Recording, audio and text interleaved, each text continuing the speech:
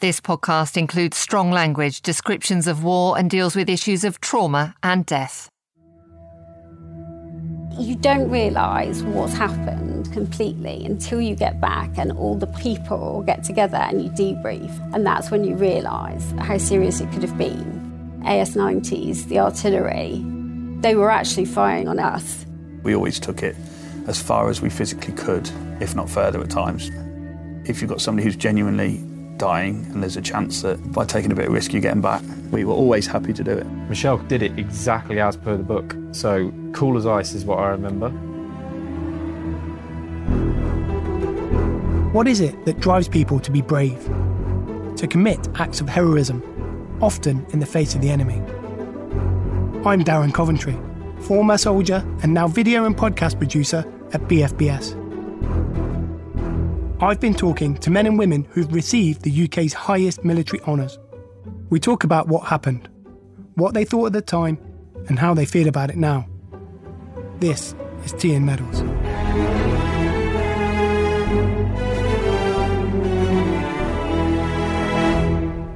Michelle Goodman, former RAF helicopter pilot. What rank were you? Flight lieutenant.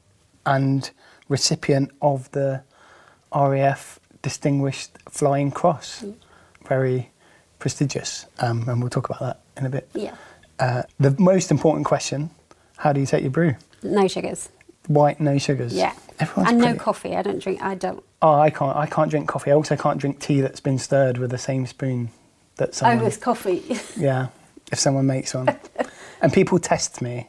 Just to see if you notice. But I definitely notice every time. In 2007, Michelle Goodman was flying Merlin helicopters in Iraq as part of Operation Telic.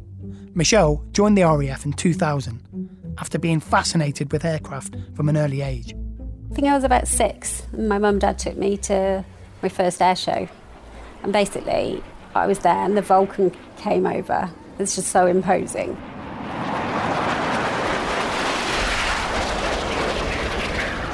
From then, that's all I wanted to do. And my parents were amazing because there were no women at that time at all doing it. Yet I never knew. They never said, oh, well, you might not be able to do it or anything. They really supported me, and that's what, made me get through. And to be able to have your dream job is very rare, I think. So what was RAF pilot selection and training like for you?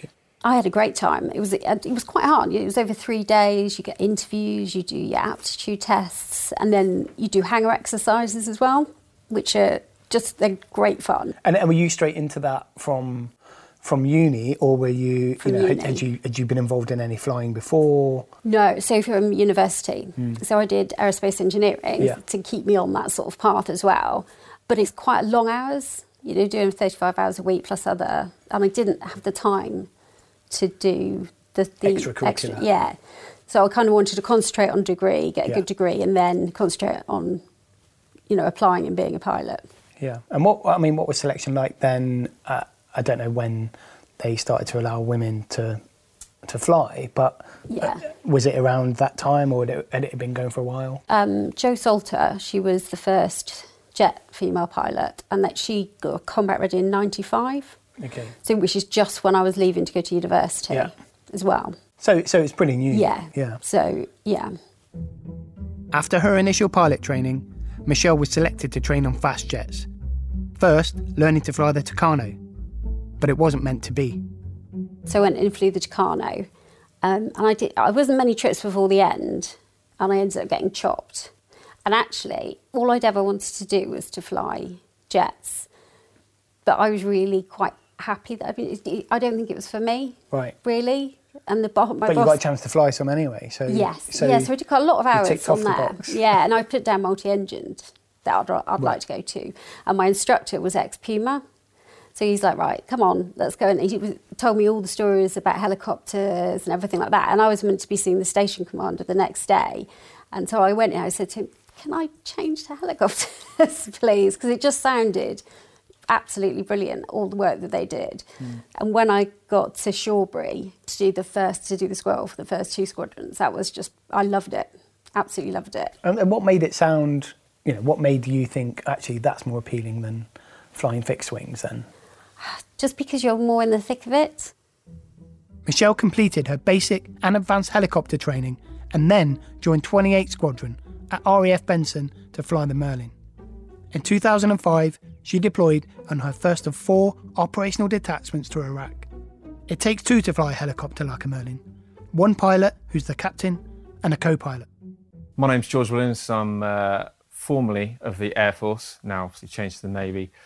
Back at the time, I was about midway through my career. I was working with 28 Squadron on B flight with Michelle. And in the end, I ended up doing 18 years in the military, ending up as a test pilot down at Boscombe Down.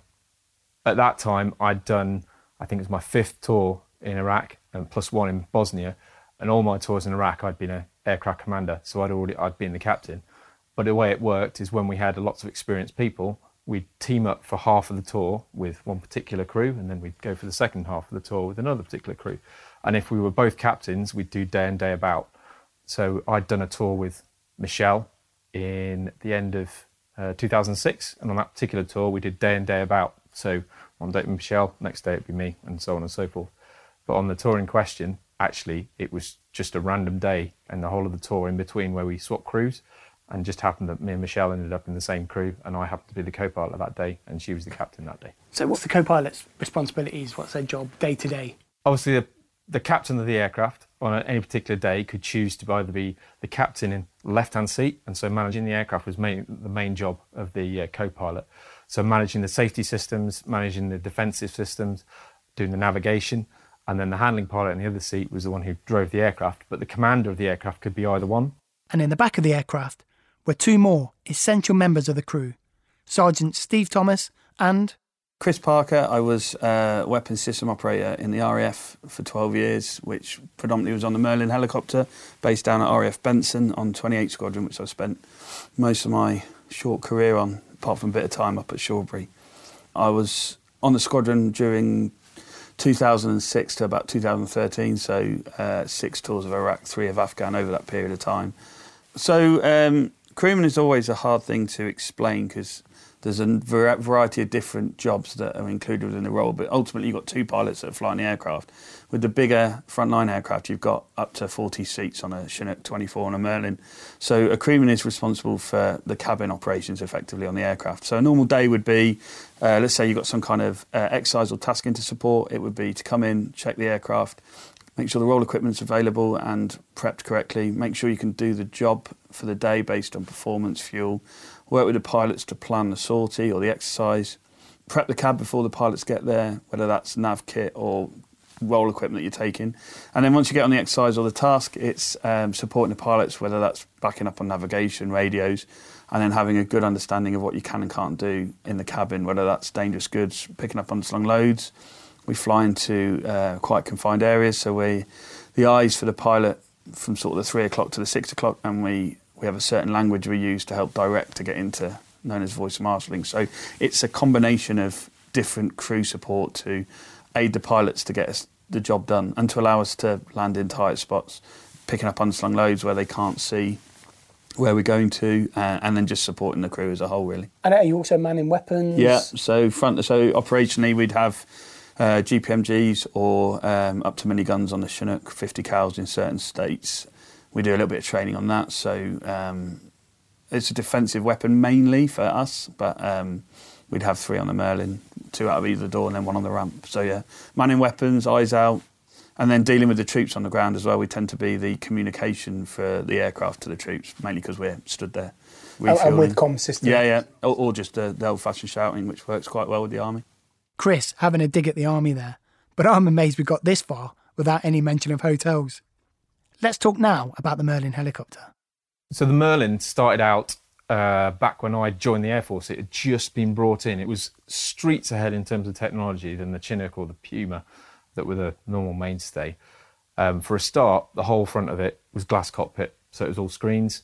It had 3 engines. It could lift 3 tons of freight, cargo, people.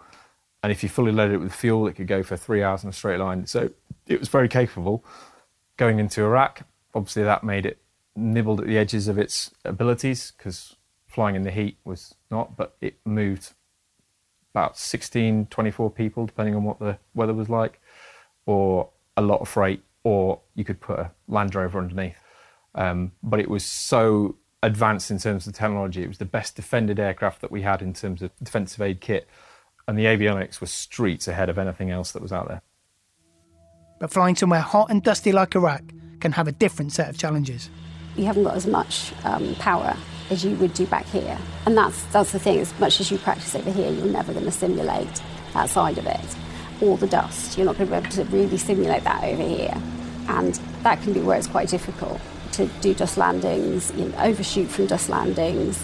It can be quite a tricky environment out there. Flight Lieutenants Michelle Goodman and George Williams, and Sergeants Chris Parker and Steve Thomas, also known as Tomo, formed an IRT, an incident response team. The IRT in Iraq was called the IRT. It's been called other things, MERT and other things since. But it was immediate response. Essentially, we went on for a 24-hour duty, and at the start of the duty, we do a brief, get ourselves all ready, and then we were on notice to move to be airborne as fast as we possibly could, day and night, all the way through. And we just go and do whatever we needed to do. Invariably, you had some form of emergency trained doctor, whether that's a GP or a consultant, or it could sometimes be someone who'd worked in A&E recently. There'd be at least a nurse and a paramedic, and then probably an Air Force medic as well. And then you'd have a 4 to 6 man force protection team as well. On the Merlin, it had fluid hooks in the roof, and we had certain storage kit, which made it quite a suitable aircraft because you could put the casualties down the middle, and then that gave them a nice working area. But we were on, certainly in Iraq, probably 6 minutes notice to move, in that we would all sit in the same place, all kitted up, and then as soon as the call came in, straight out to the aircraft. We normally started in 3 to 4 minutes and then gone, and it was a straight line as fast as you could. But obviously the primary thing that we're there for is to go and pick people up when they've been injured. So we were basically the air ambulance, combat air ambulance that was out there, and we'd go and pick up anybody who needed to be picked up. And I think that's what we did on this particular occasion into town. I think the important thing for me was it was the one job that we all were very proud to do, and also it was the one job that we all did without any whinging whatsoever. Every serviceman likes a good whinge, but it was the one thing that we all did with absolute privilege, really. And we also took the levels of risk to the much further than we would for anything else. If there was a certain minor emergency on the aircraft or something that wasn't quite right, we always took it as far as we physically could, if not further at times, because it was genuinely worthwhile, as opposed to it might be just to try and glean some intelligence, or if you've got somebody who's genuinely dying and there's a chance that by taking a bit of risk you get them back, we were always happy to do it. By the summer of 2007, Michelle was on her third tour of Iraq, and the IRT were being kept busy in the city of Basra, where the insurgency was well underway. Yeah, so it was in the period of considerable fighting, because the Mahdi army were in full swing at that stage. There was a lot of toing and froing, there was a lot of kinetic action inside the town. I believe the British Army pulled out fairly soon after that summer of high activity. So it was a lot more active than it had been on other tours and ones since. Yeah, it was quite intense. We had a threat against helicopters, effectively, that they'd put out, and then the constant rocketing of the base as well. It was very wearing on people. Yeah, so and then the insurgency was in full swing. In 2007 it was kicking off. And the threat against the helicopters was specific because they were looking for spectacular targets, and obviously a helicopter would be a big deal if they managed to get one. Yeah, because you can have 20 people on board, and it's a big lot of life to lose. On the night of the 1st of June 2007, the team got a shout to go to an incident in Basra where a British soldier had been badly injured. Someone knocked on Michelle's door. I'd just gone to bed. So George and Chris, they went down to the ops room. So with the medics, because the medics want to find out, what the injuries are and whether they need the doctor to come. And because the base was still under attack, it wasn't overly coming, all the information. So Tomo and I had gone and sussed up the aircraft, and then they came back, and then we got the information over the radio. We used to sit in a little sort of porter cabin that was just round from the ops, and it had one of those swingy doors on it. And I just remember the door bursting open. I'm pretty sure that's where we were, and just said that we had a T1 in town. T1 always used to, whether it's right or wrong, used to speed things up dramatically because you knew exactly what you're going to. There were 4 different categories of casualty: T1, T2, T3 and T4. T1 meant the casualty required urgent care immediately or they could die. It was then became apparent to me that we were going somewhere that we had never been before, and based on the intelligence at the time was under siege effectively. So not too concerned about the under siege bit of that, but the fact that we didn't know the landing site very well and we're going in at night, which obviously has its own considerations as well. So that was a case of trying to get as much detail as we can, confirm the grid, believe it or not, because that's often a mistake. People are shouting numbers quickly, so make sure that that's exactly where you want us to go. And then we ran straight to the cab. And I think Michelle and I had a chat that this was potentially going to be a dodgy one, for want of a better term, because it's somewhere we hadn't been before. We knew from the intelligence that it was a pretty serious contact still in progress. We'd mount up, taxi out very fast, and then we'd be straight off into town and briefing on the way. So effectively Michelle would have got from me, right, it's here, it's at this grid, it's in the kit, go. So you're in the air, how high are you flying? As low as we could go with sense, because obviously too low and you clip everybody's aerials and things on top of the roof. But we would have been 50 feet above any of the buildings on the way over. Because obviously, if we're at that height, someone sees us, by the time they've thought AK-47, pulled out their AK-47 or RPG, we're already past their house and gone. That was the standard tactic for that particular environment. Probably changed now. But yeah, so we'd be at rooftop height going in.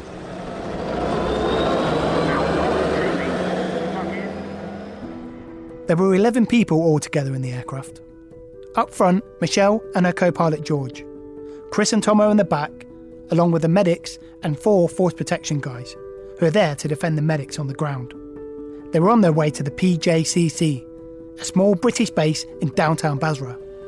That particular location wasn't somewhere we normally ever went. We didn't normally do any normal runs there. We'd go to Basra Palace or Chateau Arab Hotel. We wouldn't normally go there, and we were coming in. And generally what happens out in those bases is they end up using the helicopter landing site as a parking lot. So when armoured vehicles go in, it churns up the ground, and then other vehicles would go in and churn up the ground, and that layer of dust just built up and built up and built up, and it was like a big layer of talcum powder all over it. Finding it was not that easy either, so I remember we were trying to identify it early, because the last thing you want to do is start circling trying to find it. So I think George spotted it.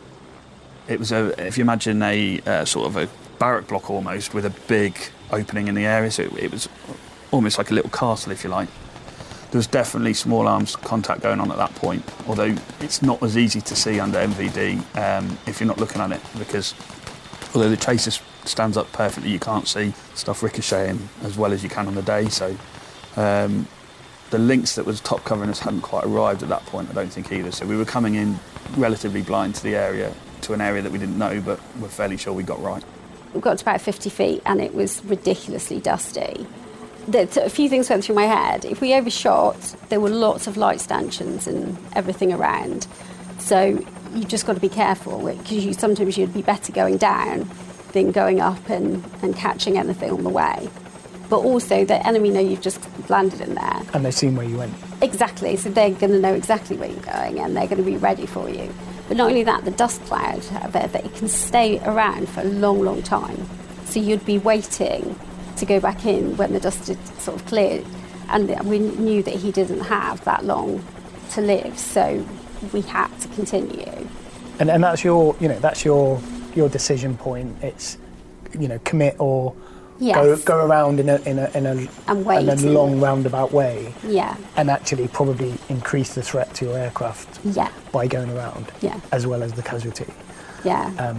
And you decide we're committed, we're going in, but we can't see anything. But so Tomo, he was our number one crewman. He hung out underneath, with his head down, because the last bit that goes is right under the aircraft. So you've still got like a bit of a hole that you can see the ground. But also with our instruments at the front, as long as you don't move and you've got a steady, you can run on at the end slightly. And we totally browned out. Couldn't see anything. At this point, I was on the ramp, just trying to make sure the tail doesn't hit anything, and also keeping a lookout on both sides of the disc. And at that point, between Steve, Thomas and Michelle, they landed in a 30-foot dust cloud. I'm not entirely sure how it happened, but it did. Probably a little bit of close your eyes and hope for the best, but we were committed at that point because we were inside within the building walls. We had to get down. The pilot might get a small reference just on the front right, where there used to be what was known as a donut. So I don't know if you use that, but we landed fairly abruptly, thankfully, because at that point I couldn't see anything where we were going. So we'd been working together, speaking pretty much constantly all the way down so that we both knew that we were in the game. Because if one person stops talking, they've probably overloaded and they've probably lost it. So we'd keep the talk constant all the way down and then put ourselves down in the middle. And as soon as that happens, guys in the back drop the ramp, outshoot the medics, outshoot the protection team, and they'd have gone and met the casualty. And then for us in the front, suddenly we're a spare part. We're just sat there waiting. At this point, there was a massive flash out the back of the tail, which I then called as a car bomb. I just assumed it was such a big explosion, and it was outside the other side of the wall. I just assumed it was a car bomb that had gone off. And then we're starting to calculate, starting to catch up with the radio that we've kind of tuned out. And I remember one particular bit about that radio tune out is we started to catch up with some of the traffic that was coming in, and they were talking about artillery fire, friendly artillery fire. And it used to be called Blue Rain. And they could say there was blue rain coming in, and there was a grid system over the town. And so I was trying to catch up with that, bringing out my Blue Rain map, having a look at it. And he sort of said, "Did he just say Alpha 6 or whatever it was?" And Michelle sort of goes, "Yeah, Alpha 6." And I went, "That's us." So medics went straight off with the doctor. About 5 seconds later, there was another massive flash, at which point I think I said, "I can't believe there was 2 car bombs. There's something going off." Unbeknown to us at that point as well, we were getting mortared. And so we knew it was that kinetic in the firefight that was going around us. They were dropping shells effectively inside the same grid square we were in. And Michelle was like, "We're not moving. We're staying here. You know, this is probably the one place where they're not going to be dropping the shell." And I'm like, "It's the same grid square as us." But cool as ice just said, "No, we're sitting here until we've got the medics and we've got the patient. That's what we've come for. We're staying here." So at this point, after the third flash had gone off, the guys appeared at the ramp with the casualty, who was being carried in a body bag at the time that was being used as a stretcher. The casualty was 19-year-old rifleman Stephen Vors. His entire chest was risen as he was fitting, so he was having a huge convulsion, almost arching his entire back. And I could see as he came onto the ramp that he was very, very poorly. The doctors got straight to work with him, the doctor and the nurse. At that point, the troop commander on the ground with me had a bit of confusion because he was trying to take the force protection lads off me because I don't think they had an awful lot of guys there at the moment. I was trying to get him back on, so I moved him out of the way and said, "We're keeping them," got them back onto the aircraft, ramp went up. At that point, it was a case of me getting up as quickly as I can so we could get away. And then lifted and departed. We were definitely taking some form of contact as we departed. At that point, not really. There was no way I was firing because we were leaving an area that our troops were in, and I couldn't see any firing points. So at that point, I'd be more likely to kill them than any enemy. So get out there as quick as possible. It was very evident once we got above sort of the safe height that this lad was in a very, very poorly state. Doctors and nurses were moving quicker than normal, I'd say. I wouldn't say, certainly not panicked. They were incredibly professional, but they were working at a fair pace. You could see that they were putting all sorts of lines into him at the time. And at that stage, for me, I'm pretty sure it was me then that was radioing ahead to the hospital to give them a missed report, just to let them know that we'd got him and that what his injuries were. If I remember rightly, he had a pretty traumatic injury to his head, and certainly shrapnel damage, off the top of my memory, having been hit by a mortar round, I think. It was very evident, though, to me. He was certainly one of the poorliest troops that we'd had at the ramp for a long time. And it's hard for the crewmen because, I mean, they get to see everything. You know, I've had some guys on the back having to hold the soldier's hand, or can be quite stressful for them as well because they actually see it and they become part of it. Whereas at the front, you're kind of sheltered because you're not looking back. You're looking to get that person to hospital as soon as possible. And I guess, you take off. Tell us what happens when you take off. So we lifted, and I elected to put our defensive aids on early because when you lift, you're a bit vulnerable. Anyway, so the flares went off. I can't remember how high we were. Probably only about 50 odd feet. All the flares went off. And I spoke to the brigadier, who was the new brigadier out there. They'd only just got here. And he said it was like an American film where they thought that they had shot us down with one of the artillery rockets because obviously it flashed. So the camera just saw a massive flash. And he said then suddenly they saw us come out and they were like all high-fiving. And they said everybody went quiet. It's like thinking that they'd lost us. Because of the noise of the aircraft and because you've got decent helmets on, a lot of the time you'll feel the explosions rather than hear them. It would sound strange, but there's so much noise it clatters everything else out, so you'll often feel the vibration. But at the time, for me, it was not... The difficulty for me was I wasn't sure what was happening. I didn't know why there was these huge flashes because it didn't look like tracer, it didn't look like mortar rounds, which we'd seen before. It was something I hadn't seen. So straight back to Nightingale, or whatever it was called back then, and landed on, and he was met by the gurney, by the hospital team, who took him straight in. And I'm led to believe the whole thing was 14 minutes. So it all happened after that very, very quickly. And the weird thing about that is you then taxi back in, shut down, walk in and sit down and put Sky News on and sit and make yourself a cup of tea. That was normal business, really. So I was still a smoker back then, so sat outside and have a cigarette, just try and calm down from what's happened.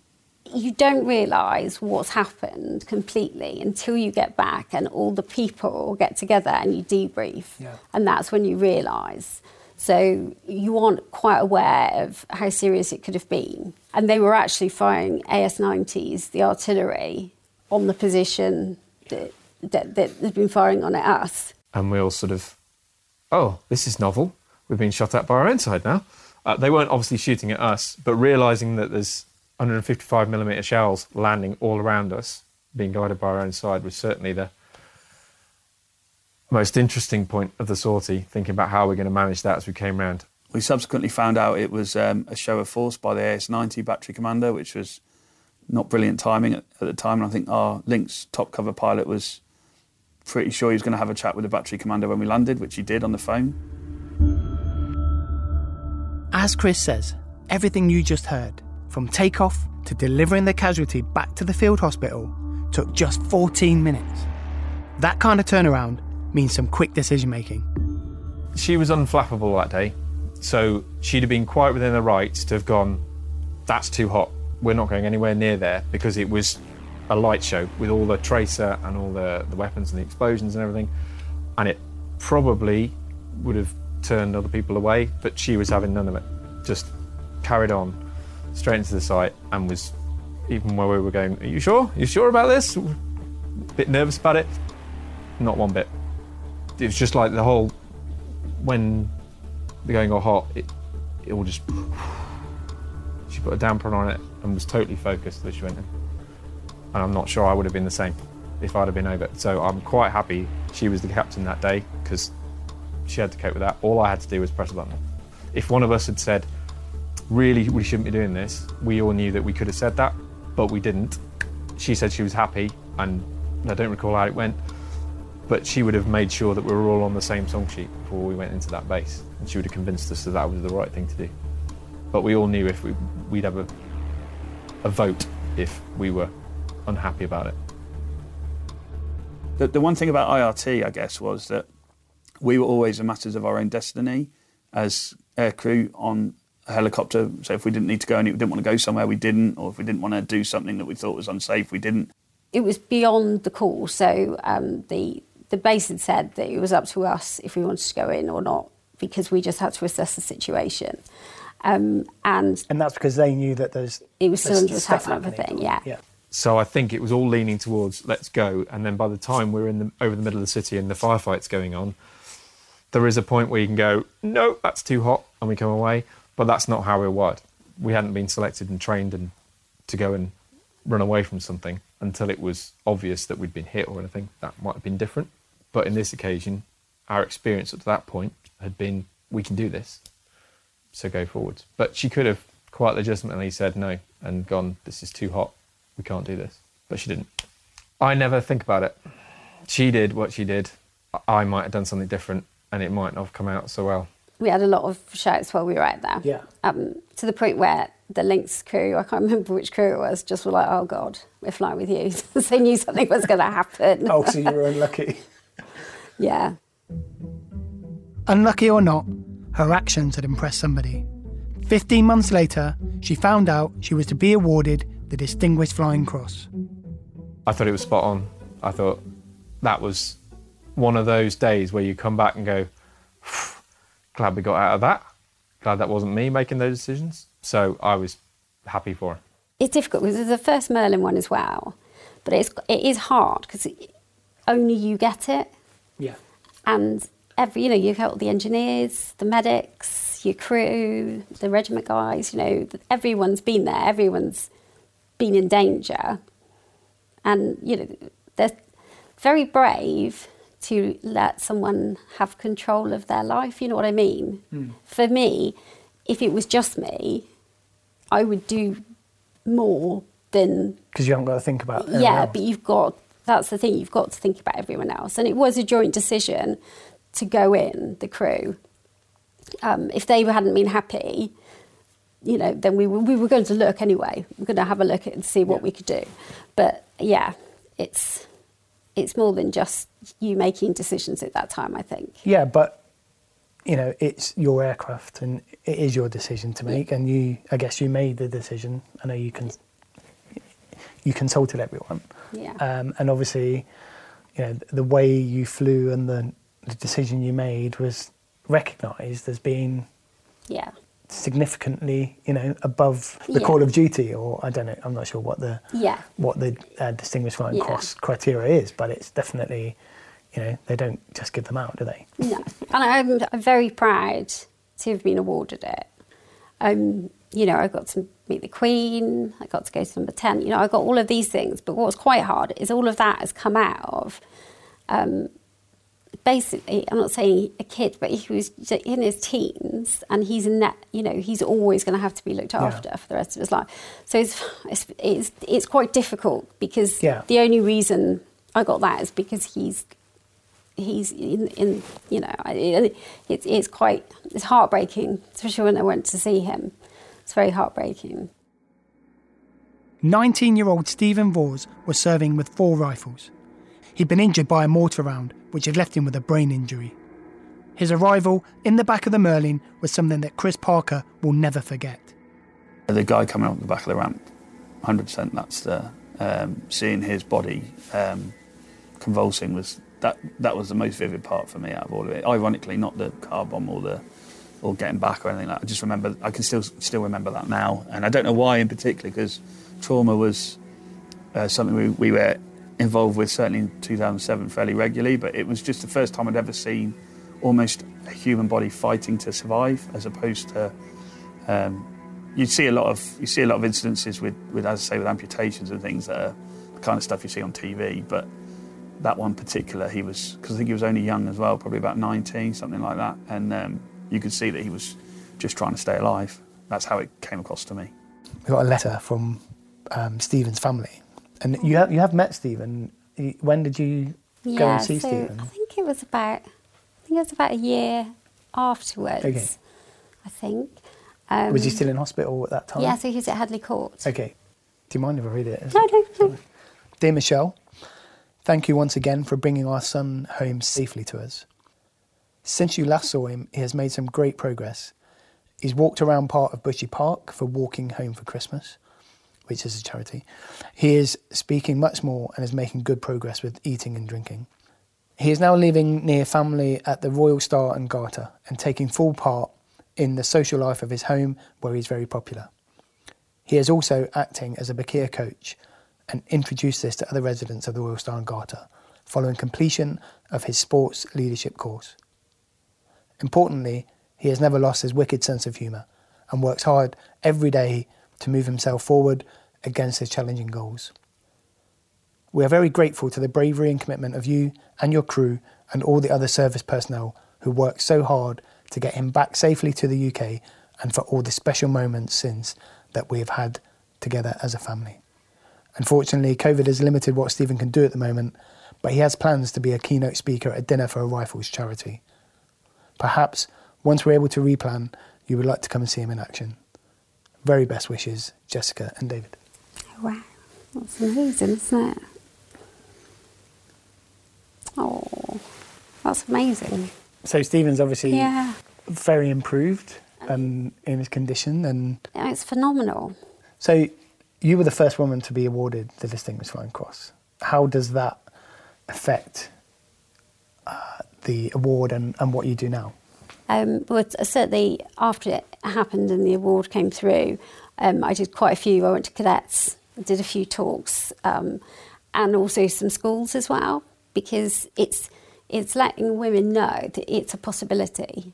You know, they can do it if that's what they want. And there's always going to be a smaller number of women in things like pilot training, because you have to be a certain size.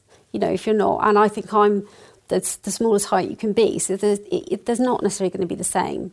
But it's just saying that, you know, that it's out there. It's a great job. And I've never had, you know, anything with where I've been treated differently because I'm a girl, anything like that. And it's just letting them know that and not be afraid to, you know, come forward and decide they want to do that. Like all medal recipients, Michelle was invited to Buckingham Palace to receive her DFC. I was the last one to go on with the Queen. Okay. I have no idea. Apparently my mum said I was up there for quite a while. But I have no idea. No idea what I said. But yeah, that was pretty special. Yeah. You know, and then we went for drinks. And in fact, my mum and my dad, we were the last people out of the palace. We were almost escorted off the premises because we were just drinking like fizz and gin. Right. And my family were waiting for us back at the RAF club Who to have lunch. Who came with you to the ceremony? So my ex at the time, and then my mum and dad. Okay, Yeah. so you have a smaller bit of the ceremony, but then you have You have three RAF guests, club. yeah. It's not far to walk. No, it wasn't too bad. No, in fact, they picked us up, I think, really? actually, yeah. And then I put loads of money behind the bar and stuff when we got back, and got the, you know, and had to get the engineers and everything over as well. So yeah, so it was really good. It was very good. I've got a few things I'd like to show you. If you want to press play there, and I guess you can see what they say about you. So she never lost focus, really. She did it exactly as per the book. So cool as ice is what I remember. So she did everything. Didn't get excited about anything. It was all done exactly as per the book, as we lifted out of the site, transitioned out through the cloud, calling out what we needed to do, where we're going, calling out where she saw threats. Certainly no extraneous chat as we were going out. It was all about, we've got to get this guy from here to there as fast as we possibly can without being taken out on the way. I've obviously seen and been around a lot of jobs that had got DFCs. I'd also been on quite a few shouts myself. I would say that was the worst. It was certainly in the top 5 shouts that I ever did. So, and I think obviously it became known by people because she was the first female, but to me that took away a little bit of the importance of the award, because actually she didn't get it because she was a female. She got it because she earned it at the time on the, you know, during the job. The fact that she was the first female meant it became newsworthy, but I will always defend that it was as worthy of a DFC as any other award in the last 10 years, because to me it was, as I say, the worst one that I'd been on, definitely. Oh, bless him. He's a really nice guy, isn't he? He's a top guy, yeah. And I guess what's significant about that is that Chris is probably very experienced, and, you know, to have the flown with lots of other people, and lots of other incidents, you know, is in his top 5, which means he's been in a lot. Yeah, a mark of what he thinks of how Yeah. you flew that day. I was lucky. All three of the guys were brilliant. Yeah, and we didn't get to meet Tomo, but if he's anything like Chris. Oh, Tomo's lovely. Yeah. Well, I think we're done. Do you miss flying, Michelle? Yeah. Every day. They've flying over our house, the Chinooks. But every time I see it, I'm like, because I'm doing some kind of mundane job, like, oh, that's it, like strimming. I'm like, oh, I could be doing that. But no. An extract from Flight Lieutenant Goodman's citation reads, "Without the IRT, the casualty would have died within 15 minutes. Despite extreme pressure, whilst in the face of the enemy, she made the right decision. This was a bold and daring sortie, which undoubtedly saved life." Tea and Medals by BFBS Creative is presented by Darren Coventry. You can find out more about this episode at forces.net/tea and medals. Tell us what you think. Email us at podcasts@bfbs.com. Tea and Medals is written and produced by Josella Waldron and Simon Thornton. Edited by Andy Prada with sound design by Mark Pittham. Original music by Will Farmer. Our executive producer is Alex Griffiths, with thanks to Michelle Goodman, DFC, George Williams and Chris Parker. My poor husband's been looking after my sausage dogs. What could possibly have gone wrong?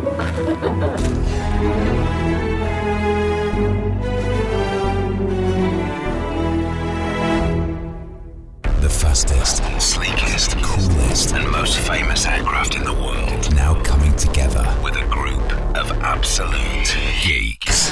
When I saw it for the first time, I was like, wow. In a brand new BFBS podcast. Somebody once said to me, don't work on an aircraft that doesn't have a toilet. Self-confessed aviation geeks Alex Gill and Ginny Carlin. It's like someone started drawing one aircraft. Meet pilots, aircrew and ground crew. And then ended up finishing with another. And share their endless passion for planes. They are the Mav Geeks. Taking off with a new episode every Tuesday at bfbs.com/podcasts. Or wherever you get your podcasts.